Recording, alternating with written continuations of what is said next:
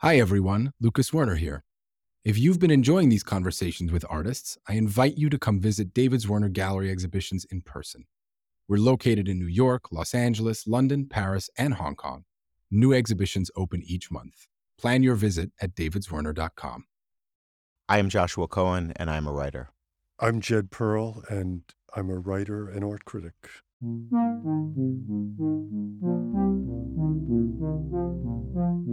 From David's Werner, this is Dialogues, a podcast about artists and the way they think. The reason the church or the king or the prince turns to the artist is because the great artist can do something that, in fact, escapes from the tight definitions. In other words, a great stained glass window has its own kind of crazy power. In order to survive as a creative person, kind of in the very, compressed capsule history of this idea, there needs to be either a willful or, say, a conscious or an unconscious misunderstanding or a wounding of the tradition so that your writing or your work could be the correction of it. And then that allows you a space for originality.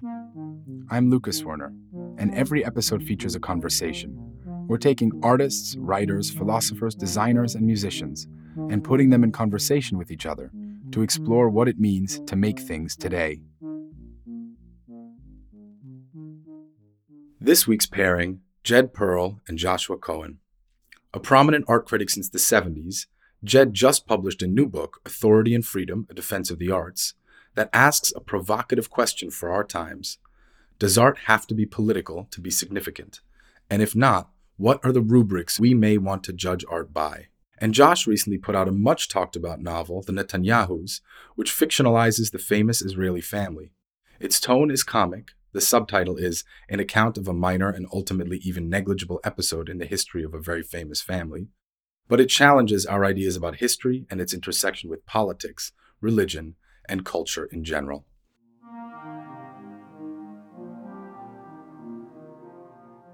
Jed and Josh, thanks so much for being here today to talk about your respective books, Authority and Freedom and The Netanyahus, the subtitles of which I will not be using in this conversation because they will be in the introduction but are long and or at least one of them is too long, and it would be embarrassing only to use one subtitle and not the other, The Defense of the Arts.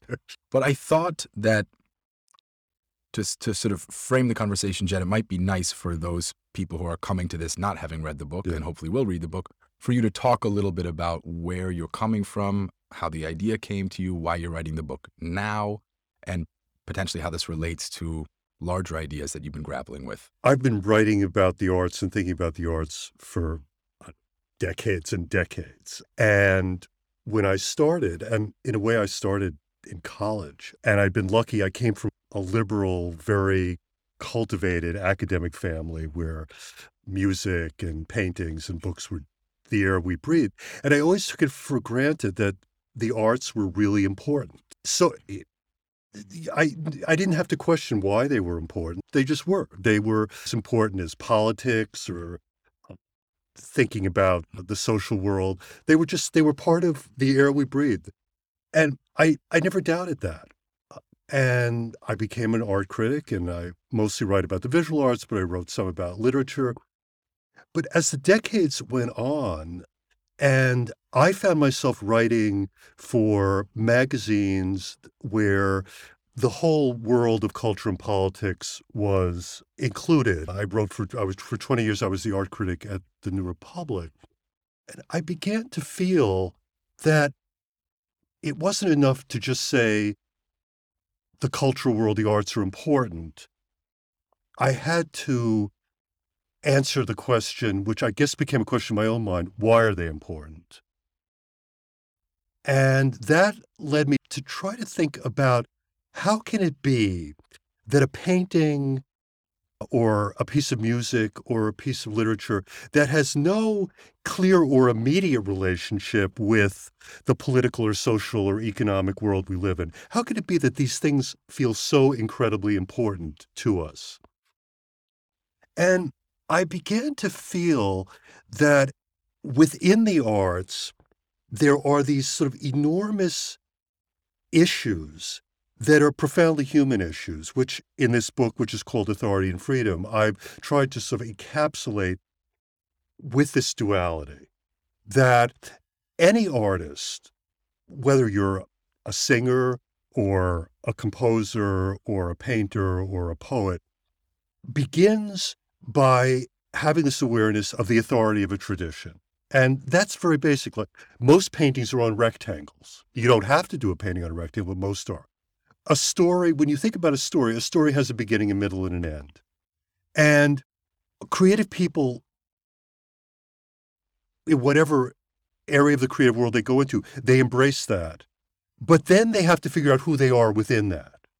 And it seems to me that fundamental kind of tension between what the world gives us, the past, the authority of culture and tradition, and then what we do with that, that's a profoundly urgent and deep thing for all of us. And I think that's what makes the arts this kind of important world that we go to and that we find kind of revelations and release in, even when we can't track any immediate relevance between what we're experiencing there and in the wider world. Mm.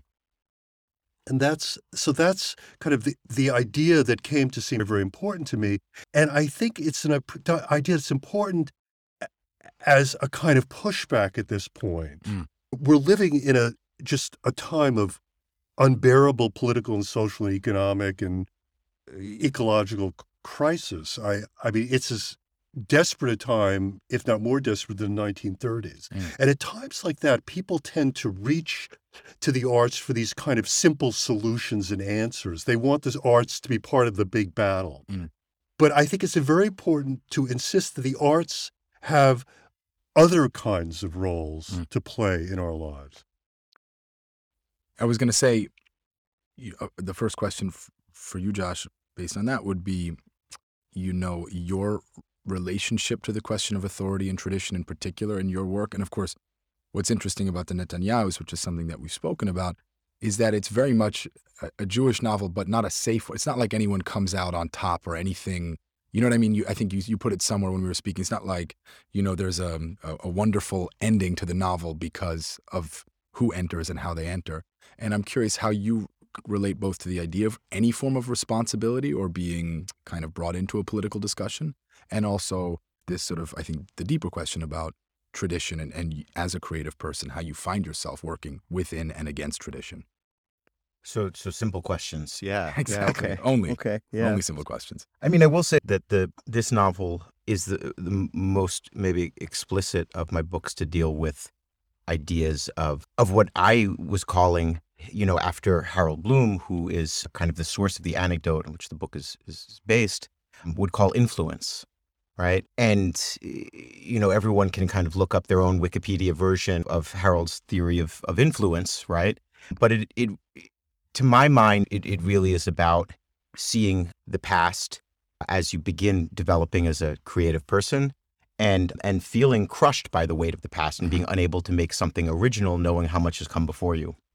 And in order to survive as a creative person, kind of in the very, compressed capsule history of this idea, there needs to be either a willful or a conscious or an unconscious misunderstanding or a wounding of the tradition, so that your writing or your work could be the correction of it, right? And then that allows you a space for originality.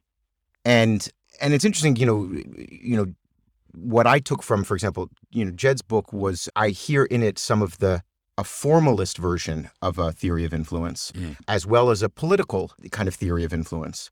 And for my own purposes, I tend to think that the influence that I find to be most difficult, but also enriching, isn't anything founded in identity. Certainly isn't, I think, anything in being Jewish, because it's very easy to be Jewish. You just wake up, right? The influence that I find to be difficult and the anxiety that I find with the tradition is actually the tradition of reality, right? And where I have to make a work that sort of stands next to reality. And especially when you're making narrative work and you're against the narrative of reality, I have enormous anxiety about what I can accept as real, what I can think is real within the minds of my readers. When I change things, the reason why I change things is because I am shrinking from a certain authority, or am I trying to correct it? And that in my mind has become let's say, my greatest antagonist. When you say It's a narrative pretty of big antagonist. Reality. I mean, it's interesting you bring up Bloom's theory of influence, which I thought about a lot when I was working on authority and freedom. And I think Bloom makes the mistake of making influence too much of this kind of very tight psychological, edible thing. And there may be aspects of that for creative people, but the thing I think that's missing in his theory is a sense, which I think is very important, that the authority of a tradition is a very expansive thing. Authority is not the same as authoritarian. Okay. The authority of a tradition is something that lots and lots of people share. And I think by a creative person going into the tradition of the novel, there are endless possibilities, actually, And I think Bloom makes it this very tight thing, whereas I guess I see the experience as more expansive in a way.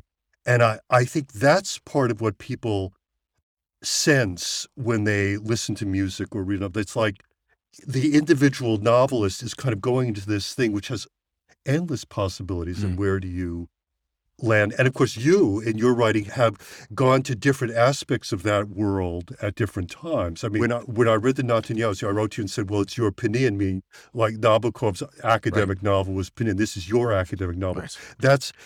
That's a tradition, but you've done other novels, books that are very different, touch on different aspects of this vast world of what the possibilities of the novel storytelling are. I really enjoyed that you brought up Hannah Arendt and Isaiah Berlin when you kind of get into the definition of authority. Yeah. And I was wondering if we could talk a little bit more about that kind of the authority versus authoritarian, because when I think about some of culture right now, it feels like the notion of authority as the foundation or the tradition gets supplanted sometimes by something that seems more topical, right? Something that is more of the moment, whether it's the authority of a question around identity or a question around where one is literally from or being of one religious group or another. And I'm sort of wondering if that's part of what you're teasing out in that book, that there's a risk there of not taking the deeper sense of authority, the foundational sense of authority seriously enough. Well, and also, I think you get caught, I think there's an authoritarianism in the arts on the left and the right. Okay, I think there's a problem on both ends. And I actually, I talked a little bit about the great T.S. Eliot essay, Tradition, the Individual Talent, and I think he makes tradition too authoritarian there. Right. It's like there's this one thing, Shakespeare and Dante fit in, that there's like this one thing you can be when you're really great, which seems ridiculous to me. Right. I just think there's so many great things that are so different. And what do they hold in common? Well, what Hannah Arendt says is authority is some kind of complex of ideas or values that a wide number of people over a period of time have come to agree on. It's not like one, central kind of glob of something. It's this range of things. Right. And I think that's what makes the arts so kind of open, really. And I think there's a danger on both ends of shutting them down too much.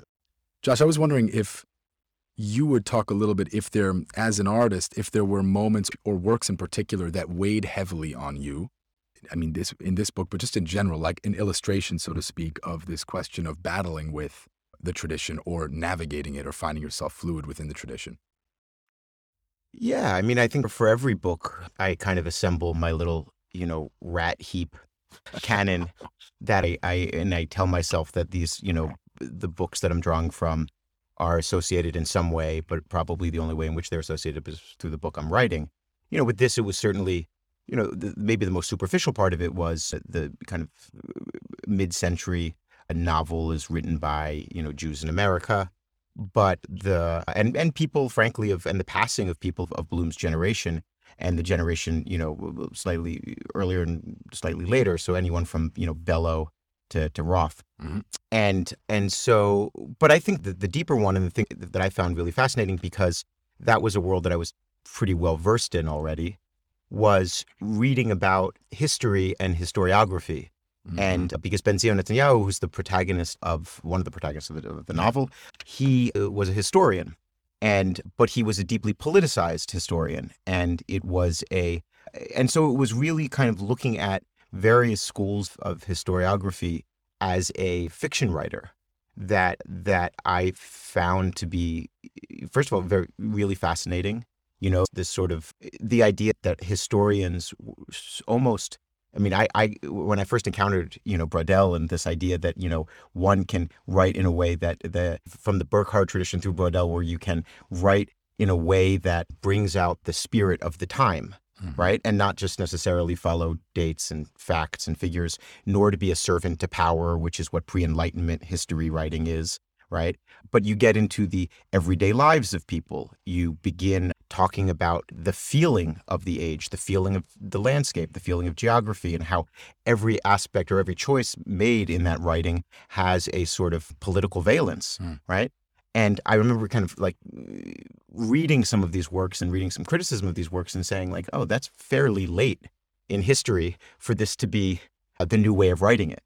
Because a lot of these decisions that these historians are making are novelistic decisions, finding metonymy, finding, synecdoche, bringing out a tiny detail in a tiny person's life and finding within that the spirit of the age. And so I was really interested in how history writing evolved. And then beyond that, I was interested in this very odd, I don't like calling the discipline, psychohistory, but this very interesting discipline of historians who doubt history, which is this idea that, history can't be written. It's like an apophatic and negating discipline, and yet we do it anyway. And that seemed to be inherently novelistic, in its sense of futility and failure sometimes. Yeah. But this idea of having to kind of make an account for the past, and to make an account of the past that is authoritative in some way, but based on really individual decisions about what to bring out and what to suppress in a way, or what to highlight and what to put in the background, that to me became really fascinating. And it also was the way out, frankly, of writing a book that was explicitly with a political message. Right. Because I began with history and how history is written, it kind of saved me from writing a book that was like, here's what this character thinks about Israeli politics or American identity politics. I mean, what's fascinating about the book is that, of course, it's got sort of the most political, or it had when it was published, given what had just happened, the most political title you could have as a novel at that moment, certainly in Israel, but I mean, really in America too. And of course, it's totally, as you say, it's not political at all in the sense that it gives you a way of thinking about the situation in a clear way, right? It's destabilizing. Well, exactly. And I mean, I was just thinking about your book in relation to this conversation. One of the things that I realized as I was working on Authority and Freedom is, I realized what I think is the answer to questions that critics have asked for generations.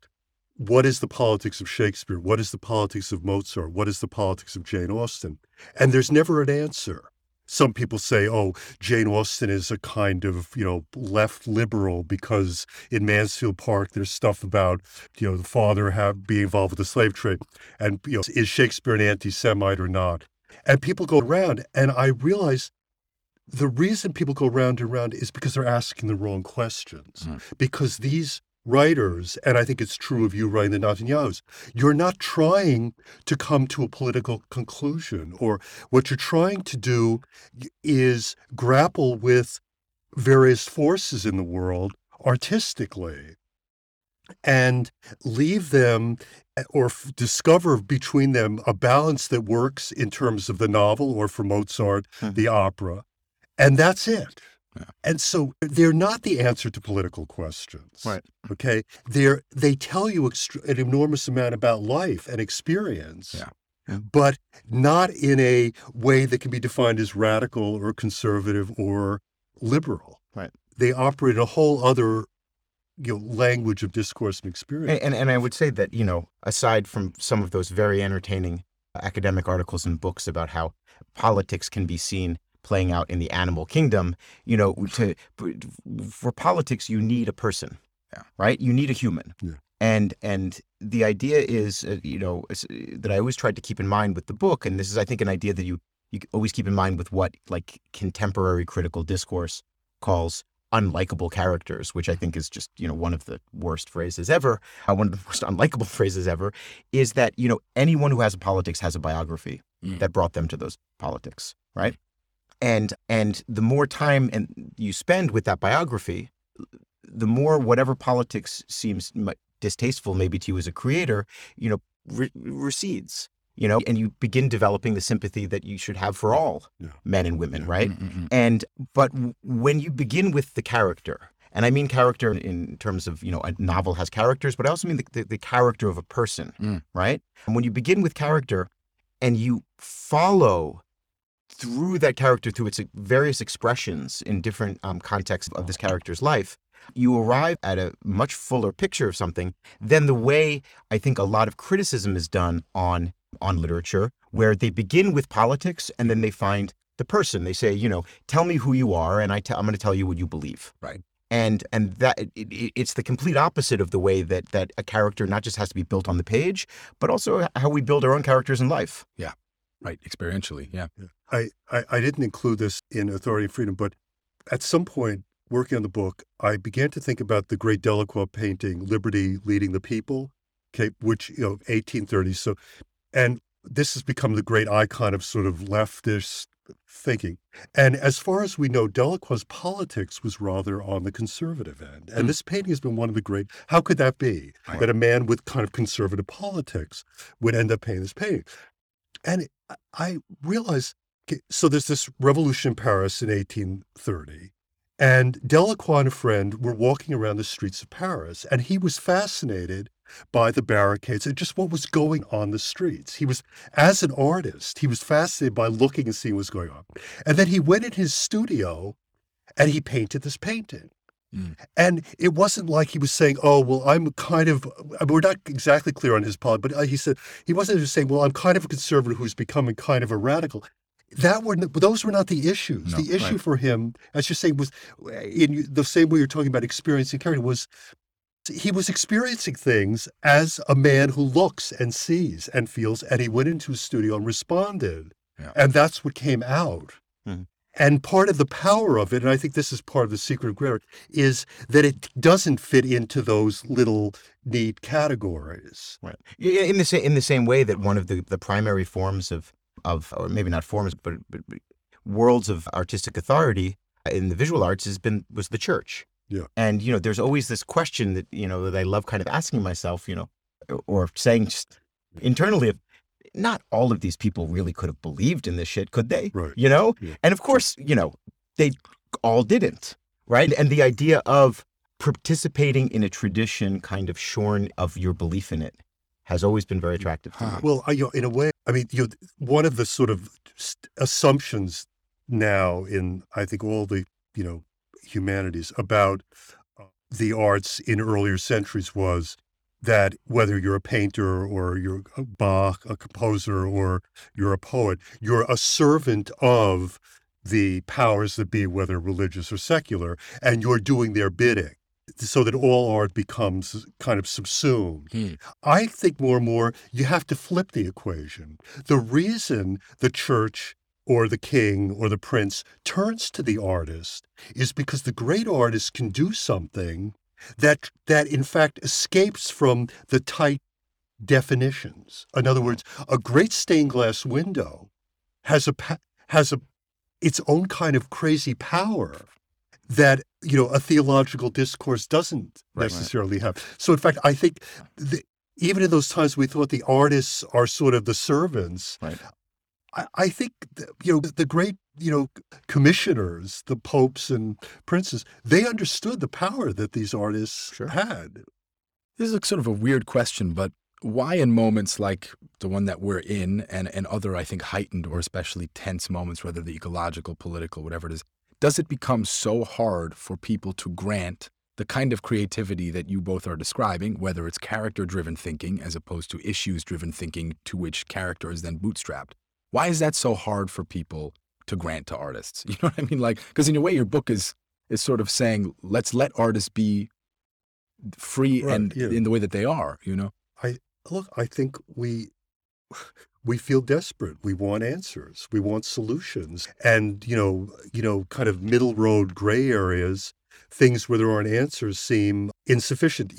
I've been fascinated by the 1930s, which was a time when people went to extremes on the left and the right. And, we forget now, there was a lot of pushback against abstract art. There was a lot of pushback against 12-tone music in the 30s by many people who'd been interested in it a decade earlier.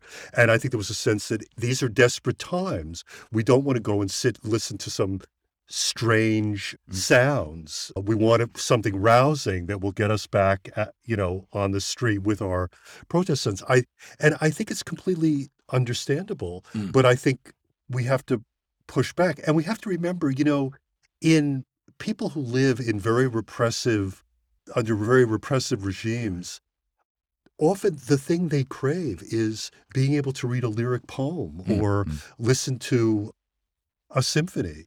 Why is that? Somehow there's something about that that's feels liberating, right? Sure.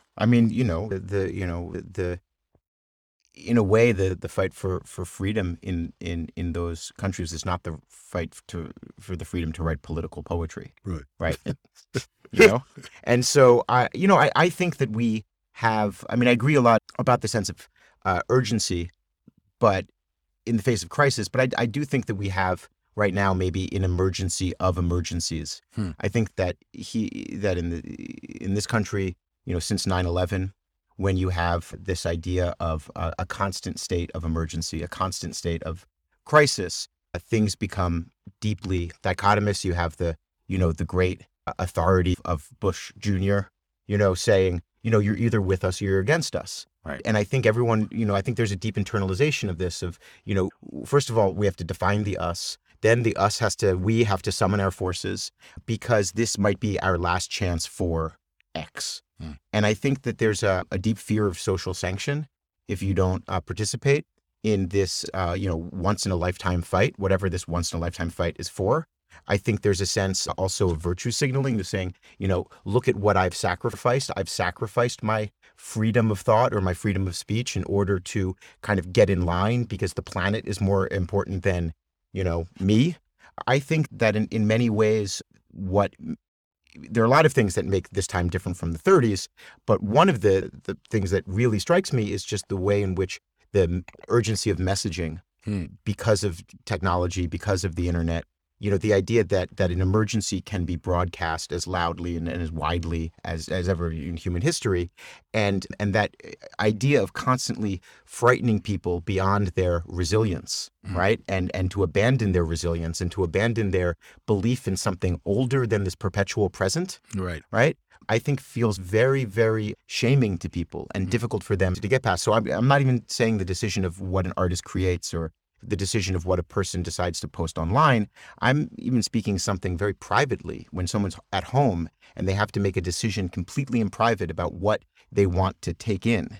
People have largely internalized that message of emergency and torture themselves with the need to be relevant in their private lives. And that seems to me the great tragedy. When you say relevant in their private lives, you just mean that they feel they have to participate in a way that's... Yeah, even in their private life, they have to lead their private life in a way that's relevant to the public cause. Right. Meaning, just to state the obvious, that participating in a form of expression that isn't somehow directly related to the cause is something they wouldn't permit themselves even in private. Yeah. They have to read the right books. They have to watch the right things. Right. They have to hear the right things because the wrong thing is the thing that is not useful. Right. And of course, much of art is not useful. The distinction, which is this ancient philosophic distinction between making and doing, is, I think, very important. And politicians, political activists do something, and I think it's incredibly important. And I think you can make the argument that it's more important at certain moments of emergency than sitting and making something. I think I don't think that's a trivial argument to make or engage in. But do you want to make the decision when? What? Right. I think you're absolutely correct that at certain points it's more important to do.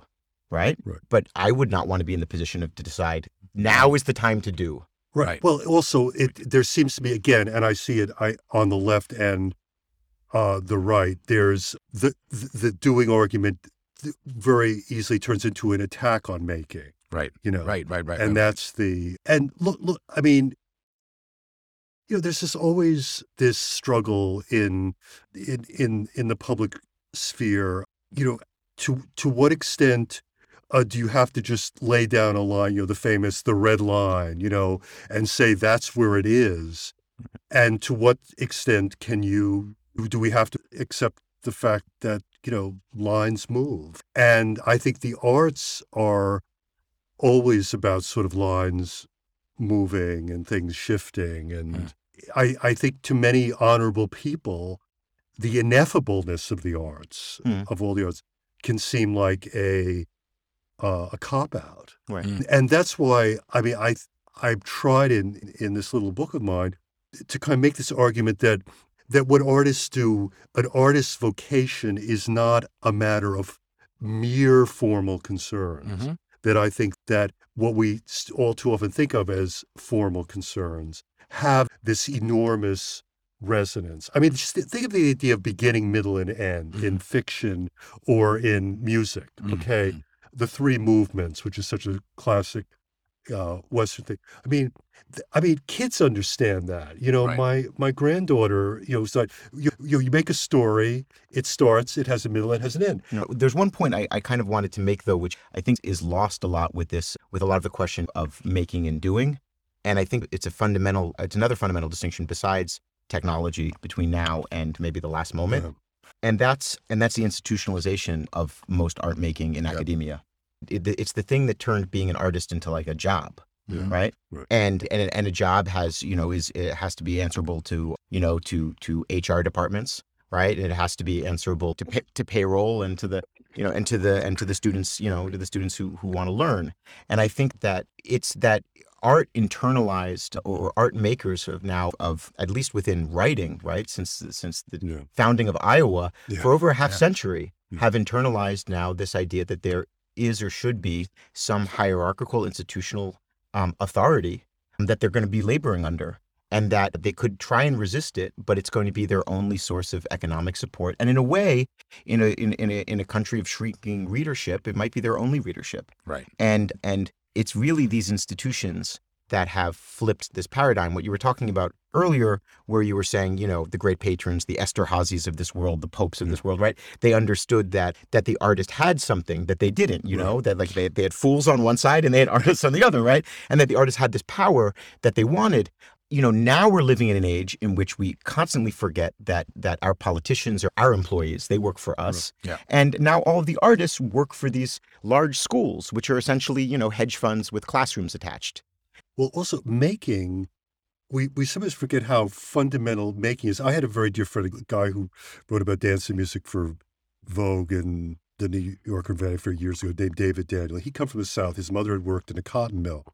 And he always said to me, somebody who knows how to fix a car, really great auto mechanic, somebody who knows how to make a really good cake, that is the fundamental of understanding what making is. And he made the argument that from that, you could understand what listening to Joan Sutherland sing was like, that there was a continuum. And I think what you're saying about the kind of institutionalization of all kinds of creative disciplines has cut into that.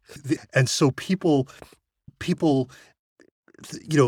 think when they go to the theater or they open a novel, it's this kind of depersonalized product in a way, rather than being this thing that has a relationship to very fundamental things we do. I mean, I think partly because this institutionalization of the arts, right, people lose that sense of how fundamental. Yeah, I mean, I think these institutions, essentially, at a very deep and sort of unrecognized level, they are reproductions of a culture that we're lacking. Right. So, when you say that it was about, making a cake or fixing a car, most people, if they're going to learn how to make a cake or fix a car, they're going to learn it from their parents, Right, exactly. or from, friends of the family, from around there. Right. But when you don't have that, right? And this is the horrible place where this enters into like family values and respectability politics arguments. But the truth is, I've spent a decent amount of time walking into universities and talking to students in MFA programs, or, and they have holes in their knowledge that I had to stop myself from saying, you should have read that as a kid, or or like someone, your parents should have taught you that earlier, and when you encounter enough of it, right? It's anecdotal, to a certain point, but when you encounter enough of it, you realize that like we've created these institutions, most of which, are for profit, that essentially are there to give you that fundamental backdrop that was both your democratic right and your responsibility as a child. I mean, this speaks to this question that I noticed certainly in the visual arts, that I do not feel that, one way to put it is that they seem much more fragmented. It's very difficult to identify movements, or it feels very difficult to identify movements. It's very possible to identify discrete talent and great artists, but the idea that a group of artists would band together, like they did the Artists League or something like that, and say, now we all believe we want to follow the credo of art for art's sake, or whatever it is, that seems far away. And that also seems to be tied to institutions of various kinds coming in and actually careerifying art in some way that makes it much more about you and your career, and not you and a body of creative people working together. Well, I think the economics of the creative life have never been easy, never. But they're sure not easy today. I mean, just, part of the problem, I think, we see in this country, and I'm sure it's true, in Europe and, South Korea, Japan, is it's harder to just live a middle-class life. I mean, it's more expensive to live a middle-class life. And let's face it, Bohemia since the 19th century has been a kind of subset of some kind of middle class or lower, kind of clinging on to the middle class. And just, what apartments cost in New York. And I mean, the arts are wasted. There's a lot of stuff, time and energy, and has to be spent to generate something small and precious. Yeah. I mean, one of the conundrums of this country, and I've just wondered about this for decades, is this is a phenomenally wealthy country. And yet we keep hearing that symphony orchestras, theater, dance troupes, publishing houses are strangling for lack of money. Right. And, the funny thing is, compared with the kind of money you have in America now, it doesn't take much money to do these things. I mean, a lot of what we think of as the great patrons and patronesses of modernism, people like Peggy Guggenheim and John Quinn, these people the amounts of money they spent were rather small. Right. It's immensely troubling. And I think part of what's hard for us is, and I think this may be what makes it hard for people with money to kind of think about how they can help, is it's so all or nothing here. To me, the arts are, there's so many different levels and nooks and crannies and byways along with the highways. And I think we're a win or lose society, and we're not able to think in terms of people like, Gertrude Stein wasn't just interested in Picasso. Sure. She was interested in all kinds of people. Sure. There are all kinds of writers who arrived there and got encouragement. And there's an odd writer, art critic, Robert Coates, who knew her in the 1920s in Paris. And I was just recently reading some little memoir he wrote. He wrote his first novel was called The Eater of Darkness. It's sometimes regarded as the first surrealist novel in English. Anyway, but Stein helped him. I mean, she helped him get that novel, which he wrote it. He didn't even think it would ever get published. Right. And I think partly was like, it wasn't exactly about there's the winner and the loser. It was about a kind of complete cultural atmosphere with all different kinds of things going on. And, some of the things you think at the time are rather little turn out 50 or 100 years later to loom very large. If we go back a little bit to the earlier part of the conversation and think, for both of you, but maybe starting with you, Jed, what if you were looking at, let's say, the next decade to come, and not thinking about what you think will happen, but what you would want to happen in terms of not what is being made, but simply in terms of how making is being treated societally or how people are thinking about or interacting with makers. I'd be very curious to hear that vision, because I feel it's really important to have those visions as opposed to only being trapped by where we find ourselves, I always hope for more of a sort of small is beautiful cultural world. And over the years, I've, when I hear about an interesting curator in an odd place, I've certainly my years at the New Republic, when I kind of shaped the arts coverage completely by myself, I really made an effort to go and kind of give a bit of a spotlight to things like that. As it were, off the beaten path. A little bit off the beaten path, or just somebody at a kind of mid-level museum who would kind of figure out how to do something. I find it also, I have over the years found it very depressing that, smaller institutions tend to copycat bigger institutions in terms of what they buy. So, you kind of would go anywhere and see what you'd seen in Soho, which was, of course, where the galleries were for many, whatever you'd seen in Soho, somehow there it was out in wherever you went, or a kind of mini version of it. So, I mean, I would hope that, somehow more careers, kind of people who start could kind of flourish in a small way and kind of evolve over decades. Again, then that goes to this whole question of the very difficult economics of being any kind of creative person. When I see something small going on, I may not even be very sympathetic to some of the aesthetic involved, maybe, or some of the art, but I'm just happy that it's going on in that way, and that there's a kind of sincerity. Somebody believes in this particular thing, and I'm like, well, I don't really believe in it myself. But you're starting at the ground. Yeah. Do you have, I'm just curious if you have feelings about that, Josh, sort of. Of the future? Yeah, I mean, I know you have feelings about the future and they're pretty bleak, but I don't want to hear those necessarily. You want something positive? No, I don't. I don't actually want to know what it's going to be like. Okay. I would rather hear, and it doesn't even need to be a future, but is there, let's put it this way, is there a cultural milieu that you think about as being ideal, right? Whether that's the patronage model, whether that is the publishing in the 50s and 60s. And we're talking about, if we're talking about economics, I don't, what is it? It's the Beethoven thing. It's just a place a warehouse to which he can bring his scores, and then they just give him what he needs to live, and he goes home. I mean, that's so when he goes home, he takes out the Eroica and, erases the Napoleon dedication, and I'll show them. Look, I think, what I really honestly hope for is, there's a negative way to put it, a positive way to put it, but the negative way is the idea that, all these people who say, get in line behind the emergency, and you have to be in service of the cause.